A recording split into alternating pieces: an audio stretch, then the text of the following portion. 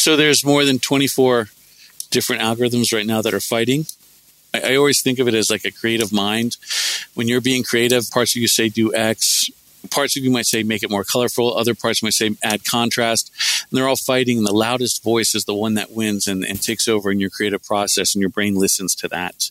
And it's the same with these. Is there enough contrast? A very simple algorithm. 2, is the composition balanced? A little more complicated. Another one might be a generative adversarial network or some high-end neural network that's at the cutting edge of what people are doing with regards to like generating new images.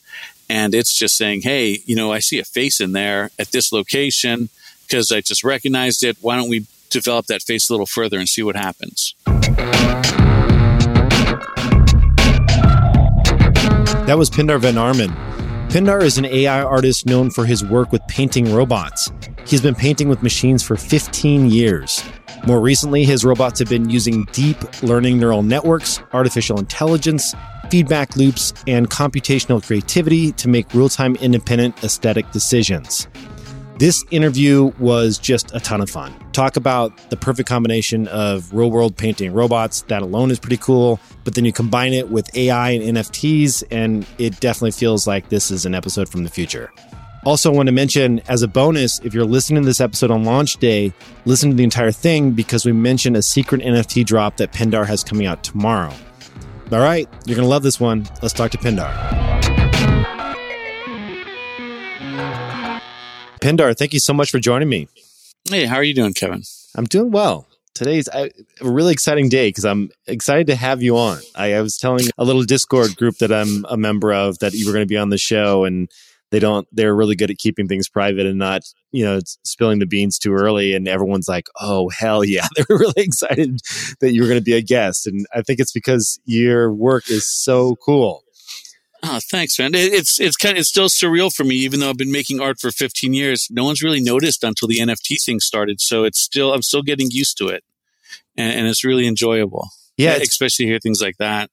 It's funny you say that because I've had a conversation with a handful of artists that they were what they call these like GIF artists back in the day, or GIF, however you wanted to say it. Mm-hmm. But they've been doing it for a decade plus, and they've been using products like Giphy and like Xcopy, for example, have been doing this for over 10 years. And there was no way to monetize it. You'd sell something for $20 a print or something, and then NFTs hit and just like boom, an explosion. It was just crazy. Yeah, I used to have to sell on eBay. That was the auction house I would use. And I was doing okay on there, but that wasn't mainstream. And it was frowned upon by galleries. So I think that hurt me in the real art world. But I was just trying to get my art out there any way I could.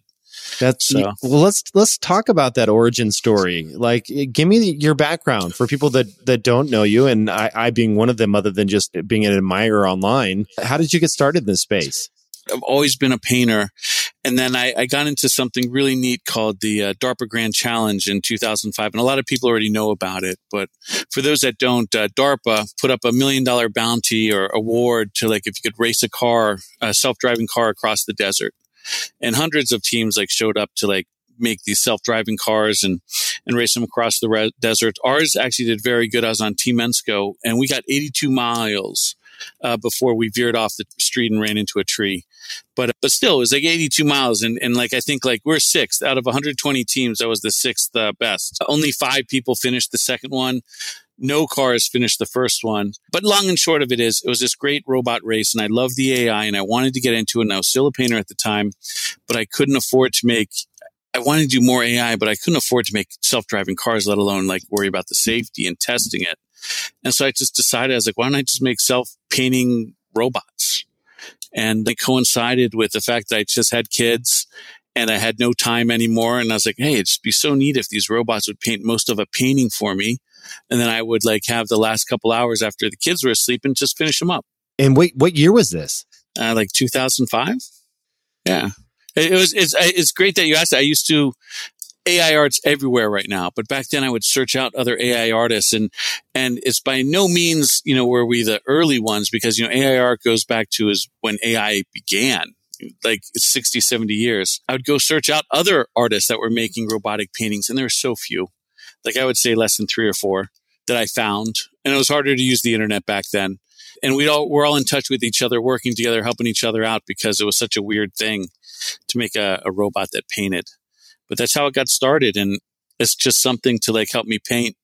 So actually it started off, come on, say it. It started off as a printer that printed with a paintbrush. But then over the last 15, 16 years, every couple of months, I add another routine, another module to make it a little more intelligent. And at this point, it's got to the point where it's a really capable studio assistant. Like it's actually, it'll never be an artist until it's self-aware, but it is creative. It is creative. And and that's a controversial thing to say, but I think it's true. I'm curious, how does this differ and where does the AI come into play? Because if you think about the 3D printers, let's say, or any printer really, it's just, you give it a file, you say go, and it starts churning out and producing the output. You could have done that as like a V1, but when did the AI actually make an appearance? I have lots of small routines that do things like organize colors, take care of contrast. But there's one time I left the robot running and I came back and the painting was half finished and it was just painting away, but there was no brush in the robot arm. The brush it had malfunctioned somehow. The brush had collided with something and it knocked the brush off. But the robot was still painting like a dumb printer, right? Like an unintelligent printer, just going through the motions of painting. But every time it would dip its brush into the paint, there's no brush, so it would make no strokes. And I just realized at that moment, I was like, this has got to be smarter than that. If it drops its brush, it has to know and it has to change what it's doing.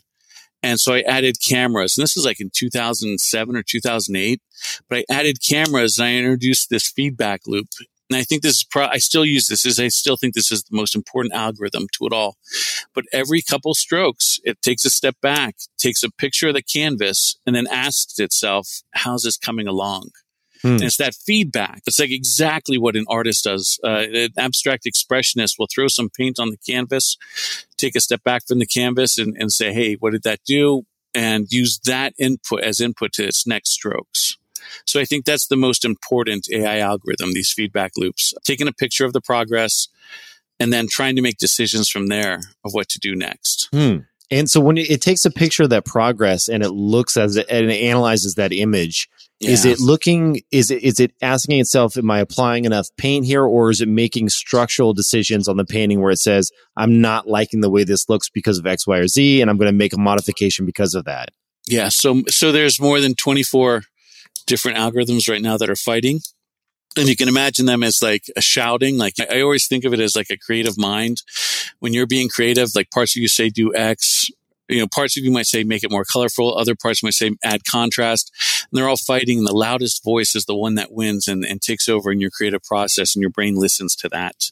And it's the same with these. It'll have 24 different algorithms that range in, is there enough contrast? A very simple algorithm. To like, is the composition balanced? A little more complicated, which is it measures how busy things are in different parts of the canvas. To the third one, which might be, or another one, which might be a generative adversarial network or some high-end neural network that's like at the cutting edge of what people are doing with regards to like generating new images.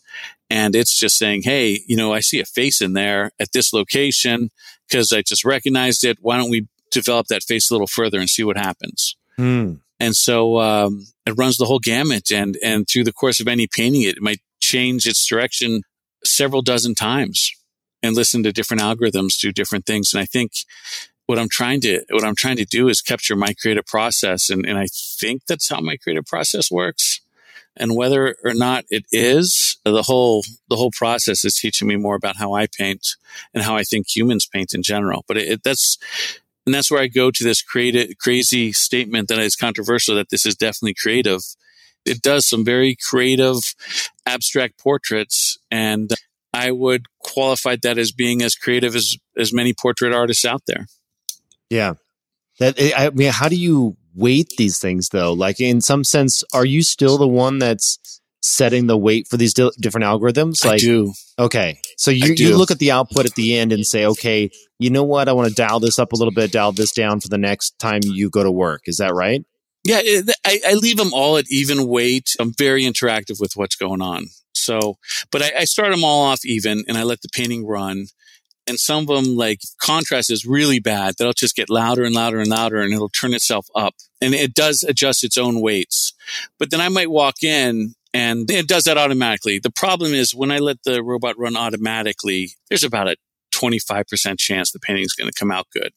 So I might come out like at 6 hours, look at what's going on and say to myself, oh, you know what? There is no contrast. Let me go turn that contrast dial up and I'll raise the volume, so to speak, on contrast. And then the robot will start listening to the contrast algorithm more.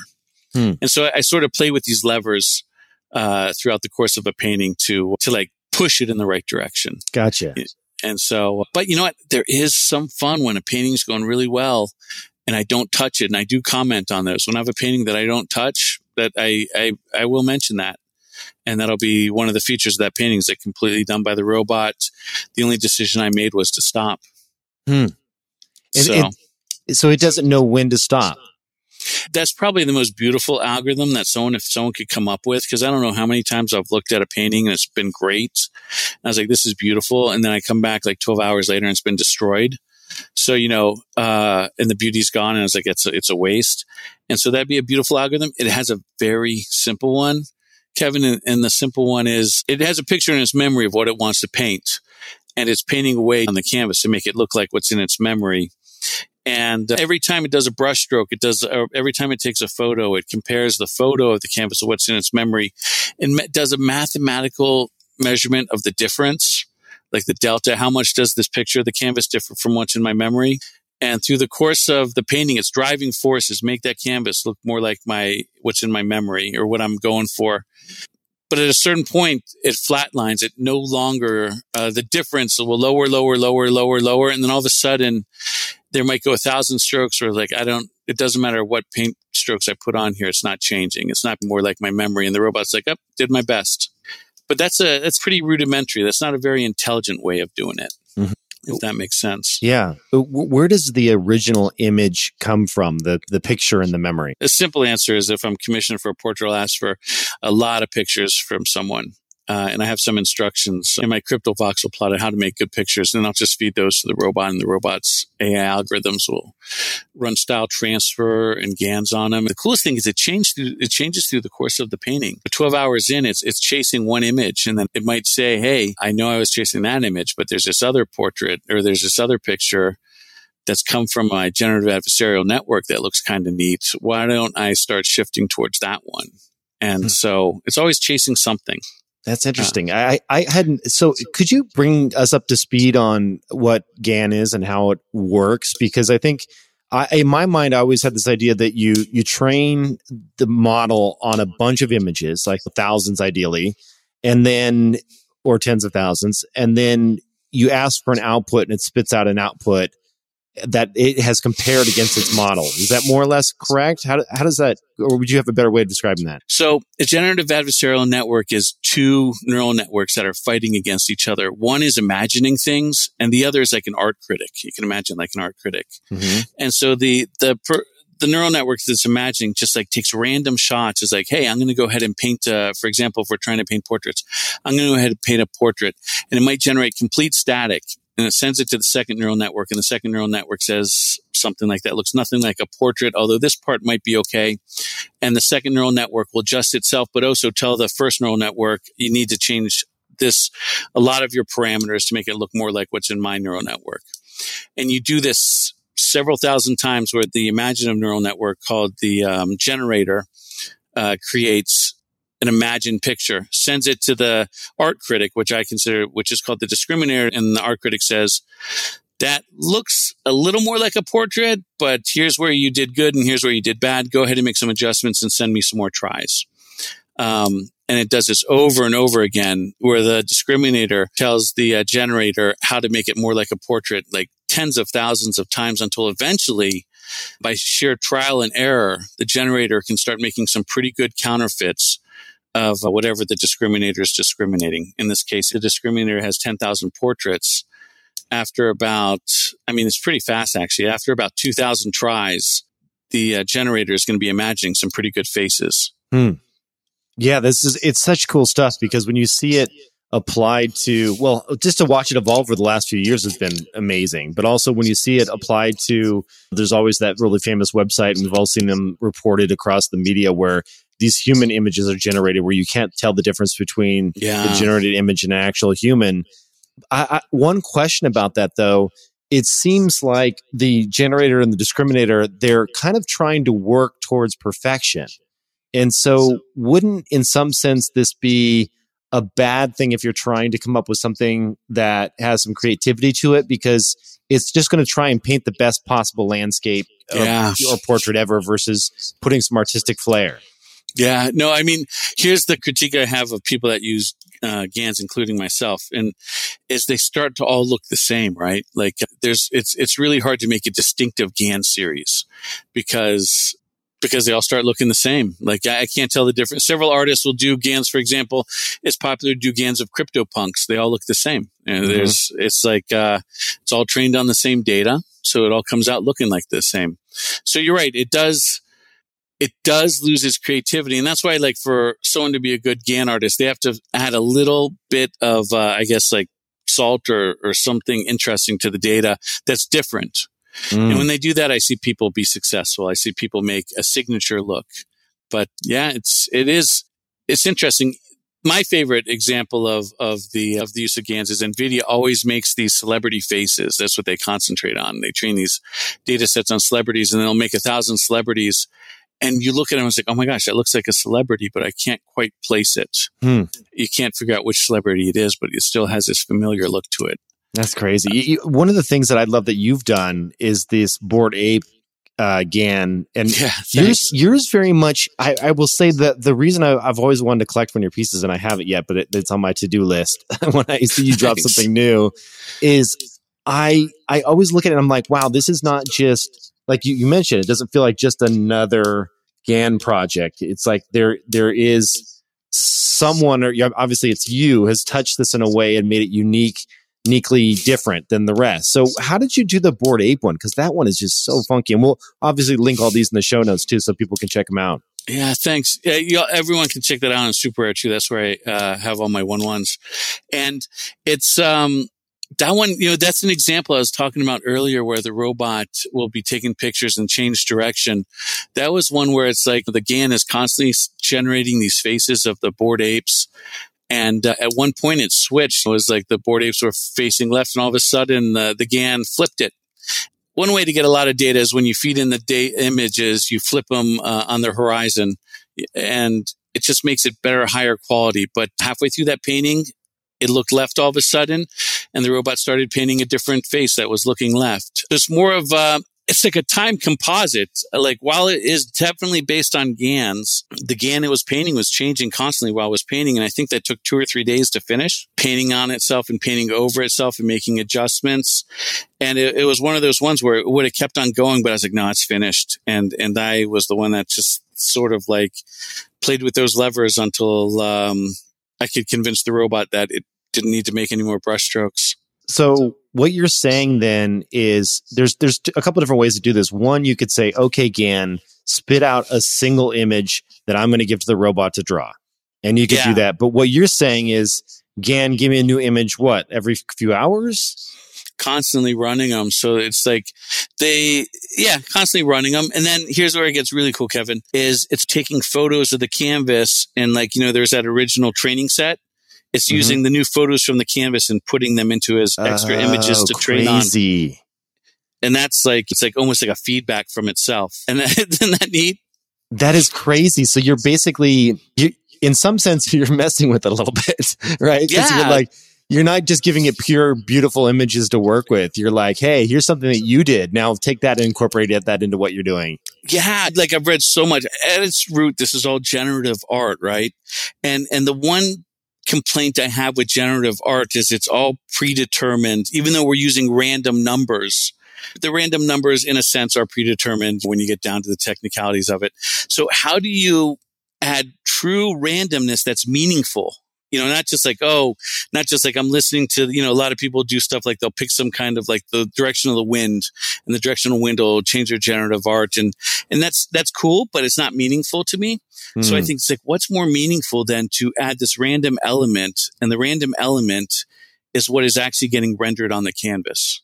So like, does that make sense? Yeah. Absolutely. And like that's the other reason I make everyone knows this about my art is there's always drips.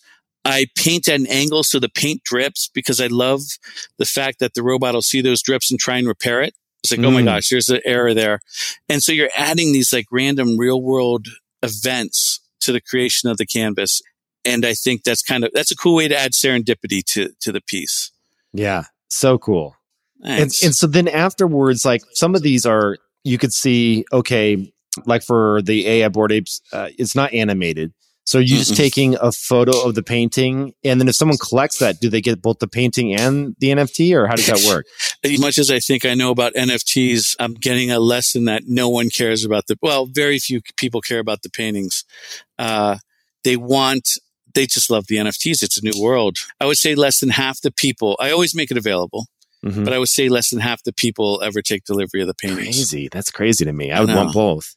I know a lot of people do want both, but there's anonymous collectors and they don't want to give out their address. So I understand that.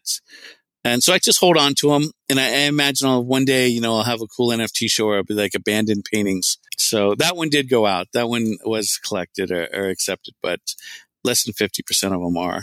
Yeah, that's crazy. So then there's these animated ones. So I take it you're taking the painting, then you're stopping down, taking a photograph of that. And then how do you work in the animation? Yeah, the newer ones. This goes back to, I don't know how far I want to go back with this, but you mentioned the paintings. This is interesting because I've always felt like an imposter in the NFT world because it goes all the way back to the early days of Super Rare. Let me take a step back here, Kevin. It goes all the way back to the early days of Super Rare where I would take photos of my robot paintings and I would list them as NFTs. And I remember even talking to Super Rare about it. I was like, are you sure this is okay? Because they're not one of ones. And they're like, yeah, we made this agreement that as long as I destroyed the originals, the canvases, we'd do that. It would be fine. And I remember I destroyed the first couple canvases and then I got lazy and just like stopped destroying them, but no one cared.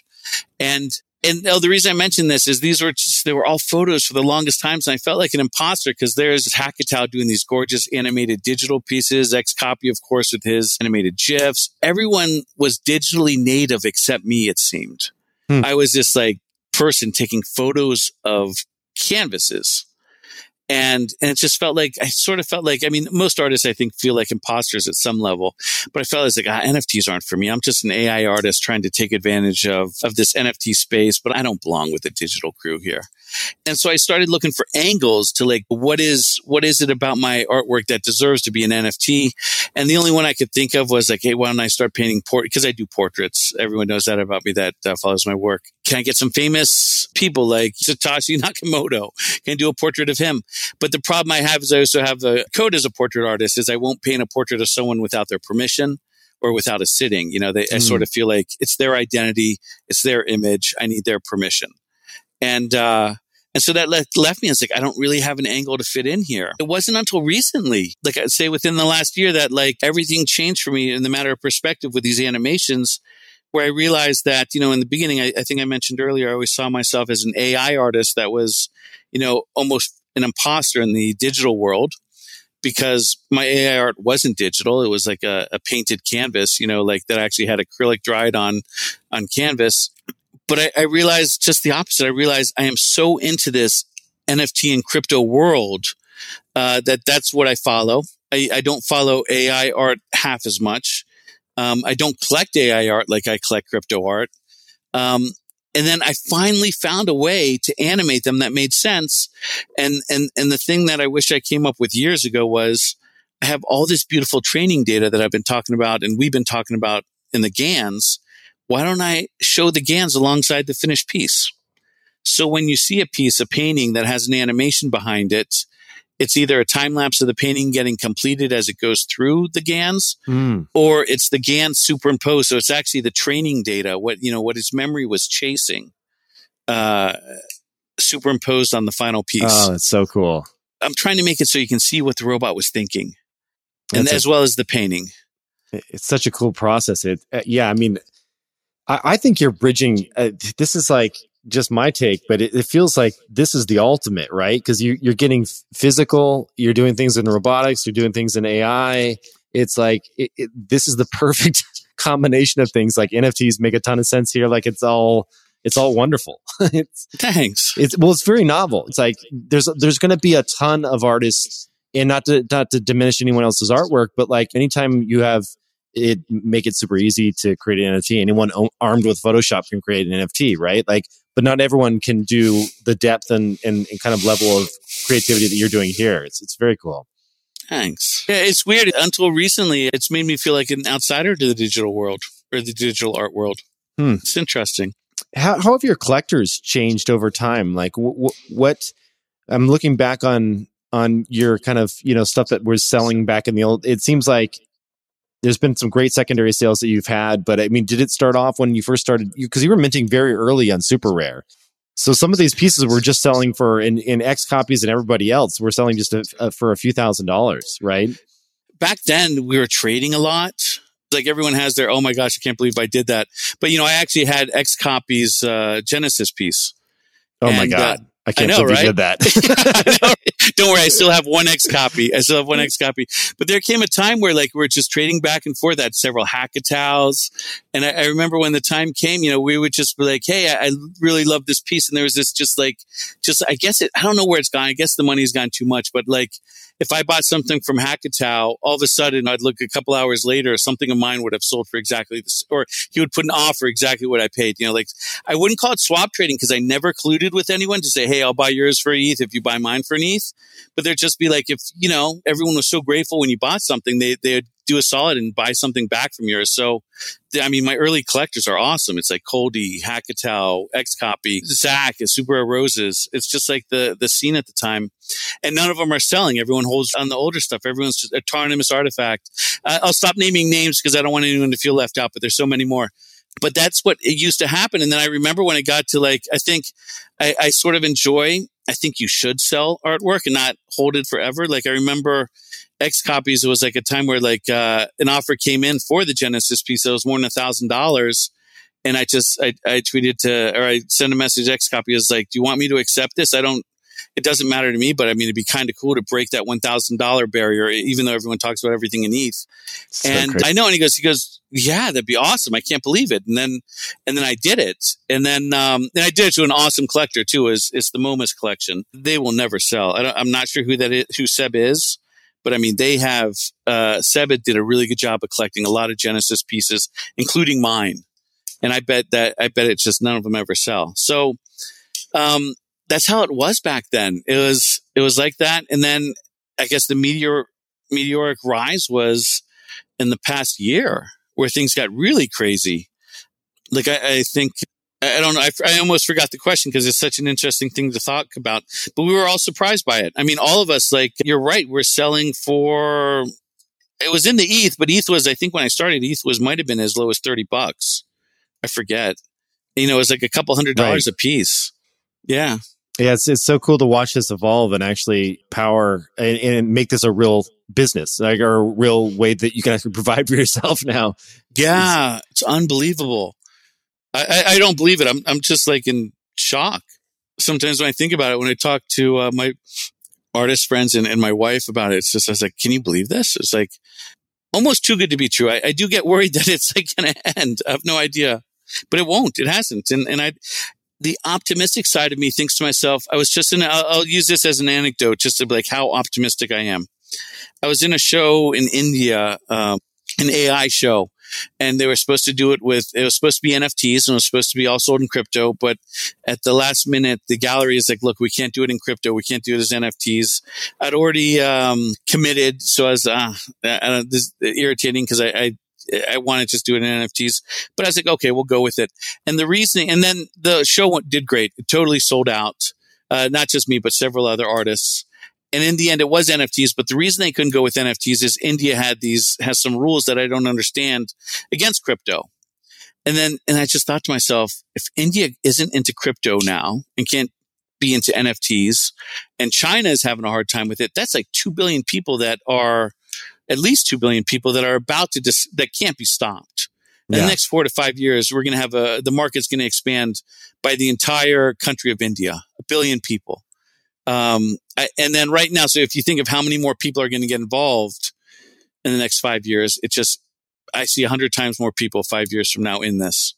100% agree. And then the institutional side, which I know well, working in venture capital, the number of funds that are talking about now whether it's a good thing or not is still up for debate. But getting involved and actually deploying capital into digital assets, including NFTs, it's going to be an exponential type of thing here. It's going to go crazy. Yeah. And so that's the optimistic me. The pessimistic me is like, I didn't make money as an artist for so long, how's this even possible? So yeah. I don't know. Curious, because you were so early on Super Rare, did you ever run into Robbie Barat at all? I did. I see you have number 2. I forget. It's like, you have one of the landscapes. I had yes. AI nude portrait number 4. Amazing. But I sold it because he went south on NFTs. Yeah. Yeah. So, and I sort of felt out of respect for him, he doesn't want people to own it. I was like, okay, fine. What role does he play in the kind of GAN world? I know bits and pieces, but like, were you all kind of collaborating at that point? No, we were talking back then, but I'd rather not get into it. I'll tell the controversy and I'm not going to take a side on it. Sure. But Obvious used a GAN. Which it got, Robbie's GANs were open source and it was based on Shintala's work. So there's this AI, not even AI artist, I'd say an AI academic that put out the DC GANs. Robbie ported it. And then Obvious, another artist on Super Rare, used Robbie's port of that deep convolutional neural network GAN. And then, of course, I guess Christie's was looking for AI artists back then. Obvious was very cooperative. And Obvious came up with, I think, was a brilliant story about their AI. Out of nowhere, something that I thought was supposed to be $80,000 at Christie's sold for $500,000, $452,000 or something. But then Robbie Barrett and supporters of him cried foul, saying that Obvious stole Robbie Barrett's GAN. And the controversy is that some people don't think it was Robbie Barrett's GAN; they think it was Shintala's. Because it was a port of someone else's work. But other people think that, that's the controversy. So people in support of Robbie Barrett said that Obvious stole from him. Obvious's defense was like, look, this was open source, and the reason it was open source is because it was a port of an open source project, so it's free use. And I'm not going to mention where I stand on the project, but that's the controversy. What did Robbie come out and have a statement there? Did he say where he fell on the issue? I don't know. I think people have mentioned it. People have talked about it, but I don't know. He'd be a great one to get on the show. That'd be a fun chat. Yeah, it would be interesting. It's just, it'd be interesting. He's forsworn AI art, though. This is what's interesting. He said he won't make any more. It's fascinating. Yeah, it is. In my mind, I the reason I collected it is one, I thought it was the landscape and being very early on Super Rare was interesting, and clearly someone that was playing around with this, whether it was a port or not, and doing some innovative thinking around AI art early on. So I wanted a piece of that history. And I thought it was a beautiful piece as well. Yeah, it is. It is. They're all gorgeous. And the reason he's so popular is because he made these gorgeous pieces, and it was an open source project until at least Obvious took it. And so a lot of people were able to take his beauty, the stuff that he made, and I guess it was easier for them to use his than Shintala's. So a lot of people just, the first use of GANs was his project. Gotcha. And that's his popularity. I think that's his popular. I don't know. Also, just because he's so mysterious. That's every artist. The more mysterious and confrontational you are, the more popular you are. So the fact that he gets angry when a piece of his sells for $1 million, it's just like, that's fascinating. Like, he's like, stop buying my art for $1 million. Yeah, it's so funny how there's these artists. Like I chat with XCopy every once in a while on Discord. And I'll drop something or have a question, and he doesn't get back to me, and like for weeks or whatever. And I'm always like, he's not writing back. Well, now I want to collect his stuff even more. Like, he's one of those crazy artists that doesn't care about his collectors. But damn it, I want his stuff even more now. It's like it's ridiculous, framing in your head that you go through. Well, that's what you want. You want the personality, the torture, it's just, it makes it more interesting. Yeah, absolutely. I'd love to cover your Noun GAN study, because that was a really cool project that you released, and it's actually more approachable than a lot of your one-of-ones, which is the prices have gone pretty crazy. Yeah, this has been my most successful project ever, and I didn't see it coming. I just thought it was just like a little like just one-off for fun. We've talked about nouns on the show before. So I would say that pretty much everyone's up to speed, and that I had Punk 4156 come on and talk about the kind of origin story of the project, which was fun. So you saw this project, like everybody else, myself included, was like, what a crazy, weird idea, but / awesome, right? What did you decide to do? Well, I got into it because I just saw the test network, and I was like, there was a fun Discord to be on, and the nouns looked cool, and they had a distinctive look, and there were these auctions. If anyone was lucky enough to be part of the test, there's auctions on the Rinkeby network, and all you had to do was get a bunch of Rinkeby ETH, which is actually a little harder than it sounds, but it's not for sale. You just had to find a way to get it. And I got into bidding on it for nouns, and I had this fantasy that's like, oh my gosh, if it's as low as 20 ETH, I'm going to be able to jump into this and I'll get myself a noun. Of course, I doubt any have gone for less than 100 ETH since the project started. But it was such a fun community in the beginning with all of us bidding fake Ethereum for these fake nouns that about 100 got made. And I was like, you know what? I'm going to go ahead and try and train one of my neural networks, my older ones. Actually, one of my very first neural networks was a GAN that generated artificial faces. And I was like, I wonder what it would do with these 100 nouns. And there was a little bit of a challenge because I only had 100 of them to work from. So I did some data massaging, and I started making these GANs generate these images, and they came out so colorful, and they came out dancing almost and moving around, and they had the eyes. They had the eyes of the noun GAN, so they look like nouns. I was like, whoa, okay, what I did here is actually really interesting. And I released them, and everyone that was in the test network loved them. And they all wanted one. And then I said, okay, fine. I released it. By the way, I released it in the Rinkeby test network on OpenSea, not even on the mainnet.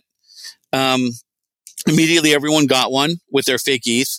And then I made one. I was like, look, they look even cooler animated. So I released them animated. And I think I just I accepted 0.1 ETH just because it was a fun community project. And they sold out in minutes. And then they started reselling for ridiculous prices. I think they're going for as high as 15 ETH recently. And I think the floor is, bounces back between 7 and 10 ETH. And this is for images that were released about a month and a half ago at 0.1 ETH. And it's been that's the most fun thing I've seen happen in my NFT since the early days. It's just this community project.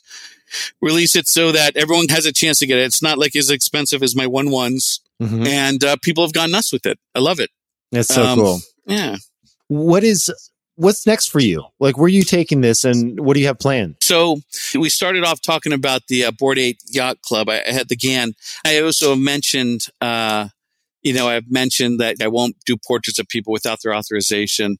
So I'm very careful. I know there's demand. For example, if I did a lot of CryptoPunks, but at the same time, my artist sensibility in me says that CryptoPunks belongs to Larva Labs. Make one or two, just as a comment on the state of crypto, because I'm an artist, a portrait artist in crypto. So of course, CryptoPunks come into play because that's the most iconic portrait there is. But anything after that, in my opinion, anything after that for me, and I'm not telling other artists, or derivative project is sort of exploiting Larva Labs' work. And we've seen horrible examples of that. Oh my gosh, horrible.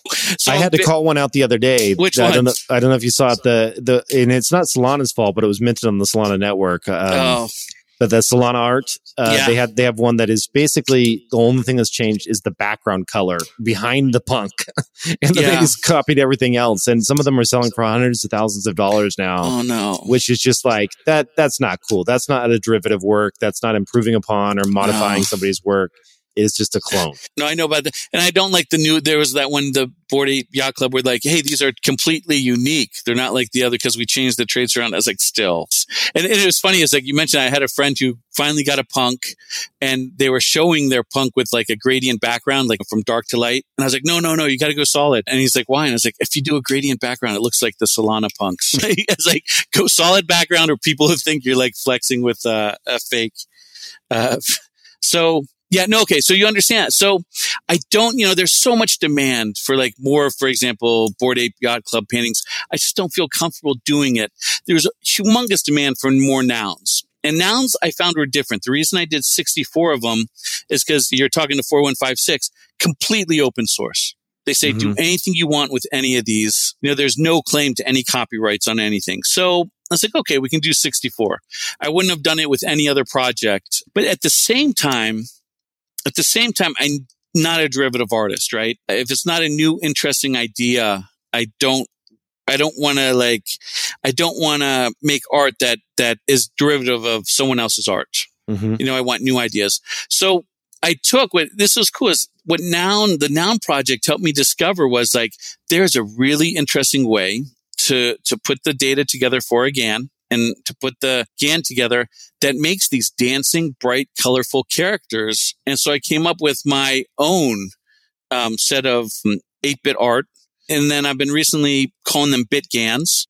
And the name BitGANs is obviously their GANs, but it's also an homage to 8-bit art. And these BitGANs, they're a bunch of different characters. They have the same personality in my mind as how the Noun GANs came out, but they're their own thing. And I did the same thing. I was like, hey, my floor and super rare is funny. When I did the Noun GANs, the way I announced it is like my floor and super rare is super high. At the time, I think it was 20 ETH. But look, here's your chance to get something for 0.1 ETH because I don't do additions. Yeah. And that's why I went nuts. And this time, everyone saw how, I totally failed at getting my price down because it's still, at the time I released another 128 BitGANs at 0.1 ETH, all of them unique because I still don't do additions, but there's part of a series. And I would have to say probably the funnest day I've had in crypto is the day of the auction because I was just on my Discord and we went through 128 and I would just give it to random people. Not all of them were going to random people. Some were part of the story. There's a whole story around these BitGANs. But, everyone would bid 0.1 ETH and wrapped Ethereum. And I would randomly select from everyone that had bid and just award it to the person at 0.1 ETH. And then most people are holding, but a lot of people are selling. And I don't know. I encourage that because I've had fun. So who am I to judge other people flipping? I guess it's part of the NFT game. It's like you don't really own something unless you can sell it. So the BitGANs to me are especially cool because I'm a big fan. It's probably why I collect Xcopy, but I love skulls in general. And they look very skully. Like there's like a lot of skull like kind of like feeling vibe to them. They have a certain eeriness to them, and it's beautiful. Thanks. Well, here's a sneak peek. The first set, I'm always looking for stuff that makes sense in the crypto world. So skulls are everywhere, right? There's Skelly Me bits. They're just a big part of crypto. Anything Xcopy seems to look like a skull. Dissolution, one of the pieces I've owned by his was a skull going through an animation.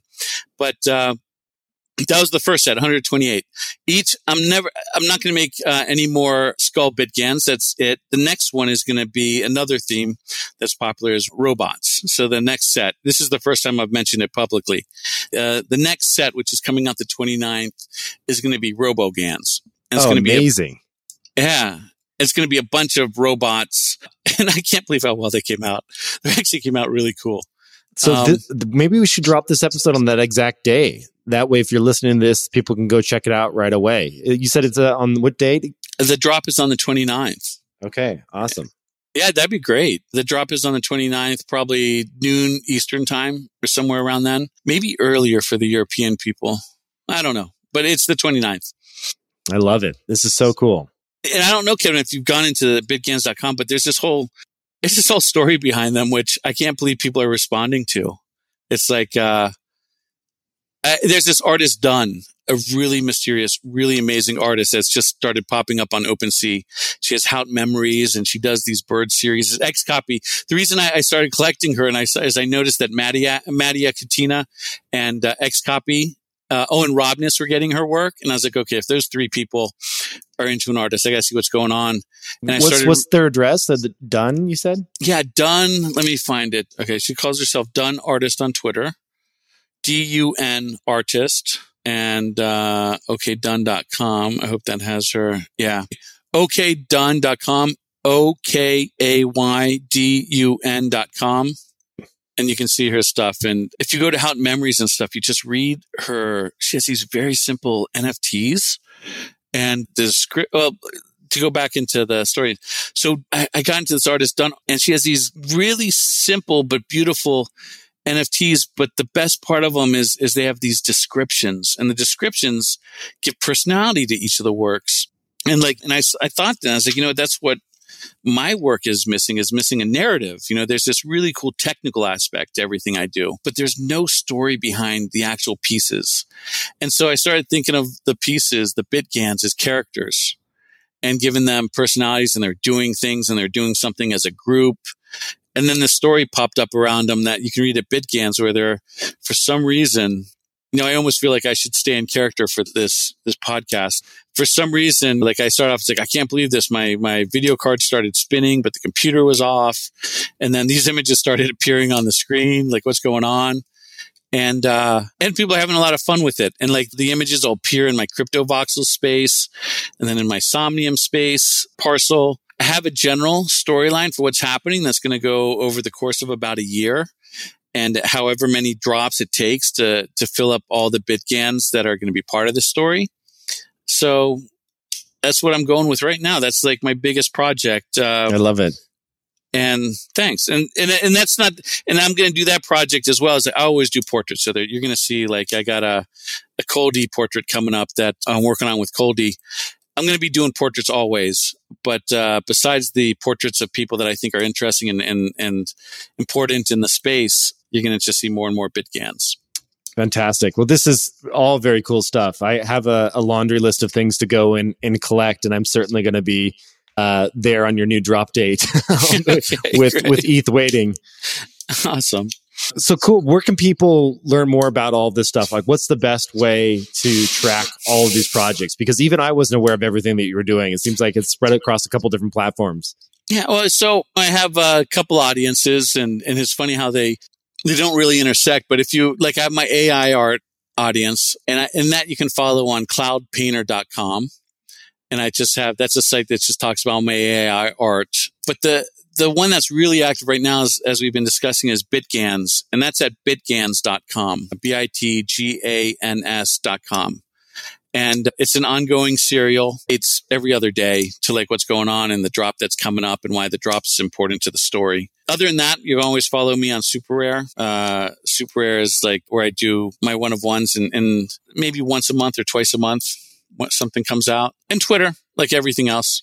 Yeah. Yeah. I forgot that this is something I'm new to. My kids got me into is Discord, and I'm beginning to realize Discord is the future because as much complaints as I have about Instagram and Twitter, Discord is this decentralized social media platform.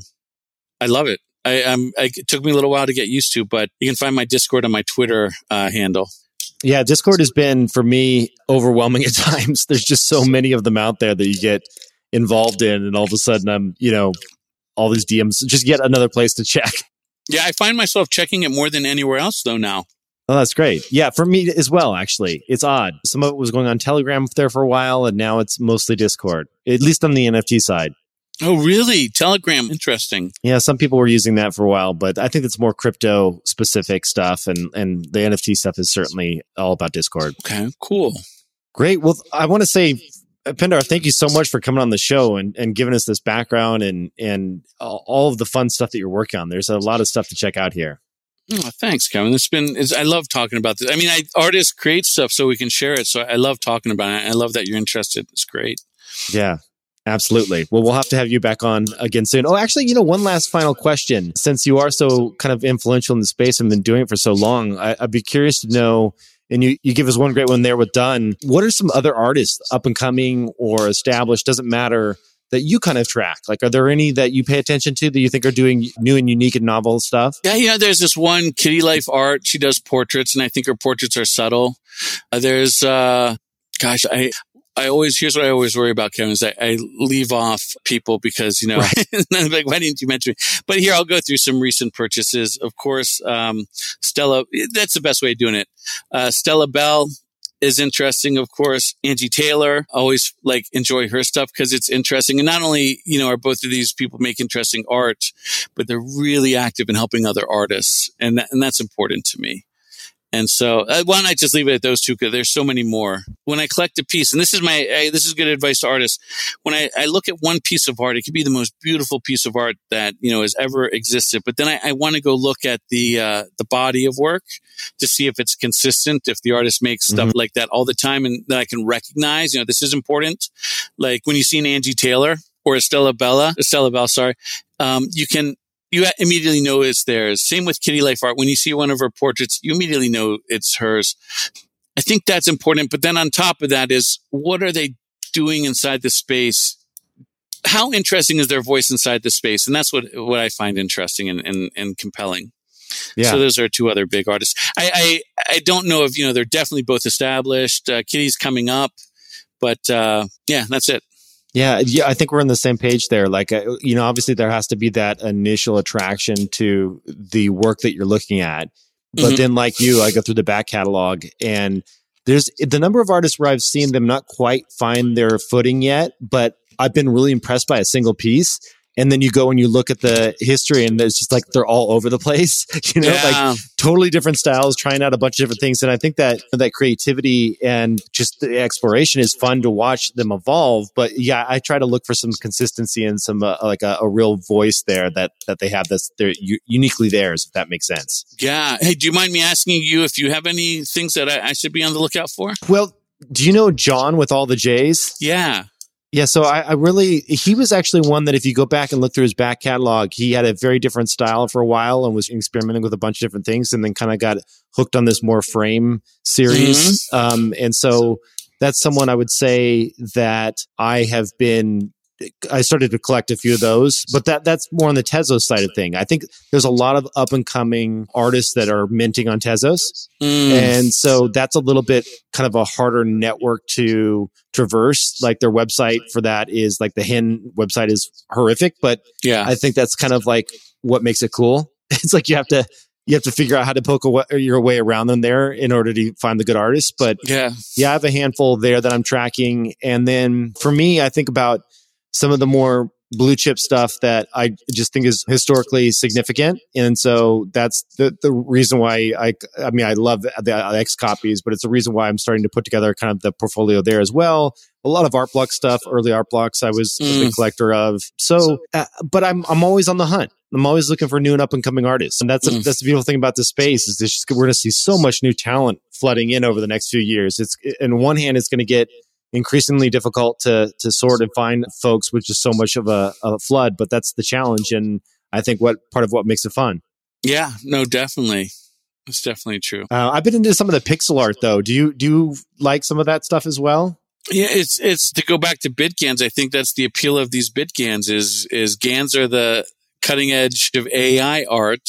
But the BitGANs are pixel art. They're pixelized GANs. And it's kind of funny how well they work. Most people are trying to go for super high resolution. I'm like, no, let's dial it down to 32 by 32. It's like, and let's see how cool it looks. And it looks cool. Yeah, I was going to say some of that's probably dating me because I tend to like some of the stuff that reminds me of obviously the nostalgic side that reminds you of your childhood. And so like some of the stuff that I am drawn to is more of the 8-bit style. Nicholas Sassoon does some great stuff. I'm not sure if you've seen some of his works, but Pixel Fool's another one. There's a bunch of but they're very, very, very 8-bit, like just cubes and just beautiful, fun algorithms that dance and do various things with the 8-bit. It's kind of the merger of 8-bit and glitch in some sense. Yeah. Okay. I'll check that out. Cool. Well, this has been fun. We got to do this again. It's always, great to have an artist on and also chat about all the fun stuff that's happening in this world. Yeah, definitely. It is. I can't believe how much it's going to change. Even by this year, just think about how different it was last year this time. Yeah. And I can't wait to see what happens next year this time. It's just hard to keep up with, even being in the middle of it. I got to say, when I woke up this year and it was kicking off the beginning of the year, I mean, it was, politically, it was really crazy with a lot of stuff going on. And then I was just like, what is this year going to be? And then all of a sudden, NFTs just exploded and took over my mind for months. So you just like really never know which kind of version of the universe we're going to get every few months. It seems like it's so, this space is moving so fast. Yeah, you can see why. Like I mentioned earlier, I'm an AI artist, but now I consider myself a crypto artist because it's just so much more interesting. AI art is fascinating, but nothing like what's going on with crypto. Like nothing, not even close. So, well, awesome, Pindar. Thank you so much for being on the show. Yeah, thank you, Kevin. It was awesome. All right, that is it for this episode. The one quick thing you can do that would be super helpful is obviously tell your friends about the show, but also head on over to proof.xyz/reviews, and there's a button there to rate the show. Giving us a review would be much appreciated because we're a brand new show. And the other thing is just a reminder, we have all the full show notes. So all the links to everything we talked about today, you can just find over at proof.xyz. Thanks for listening.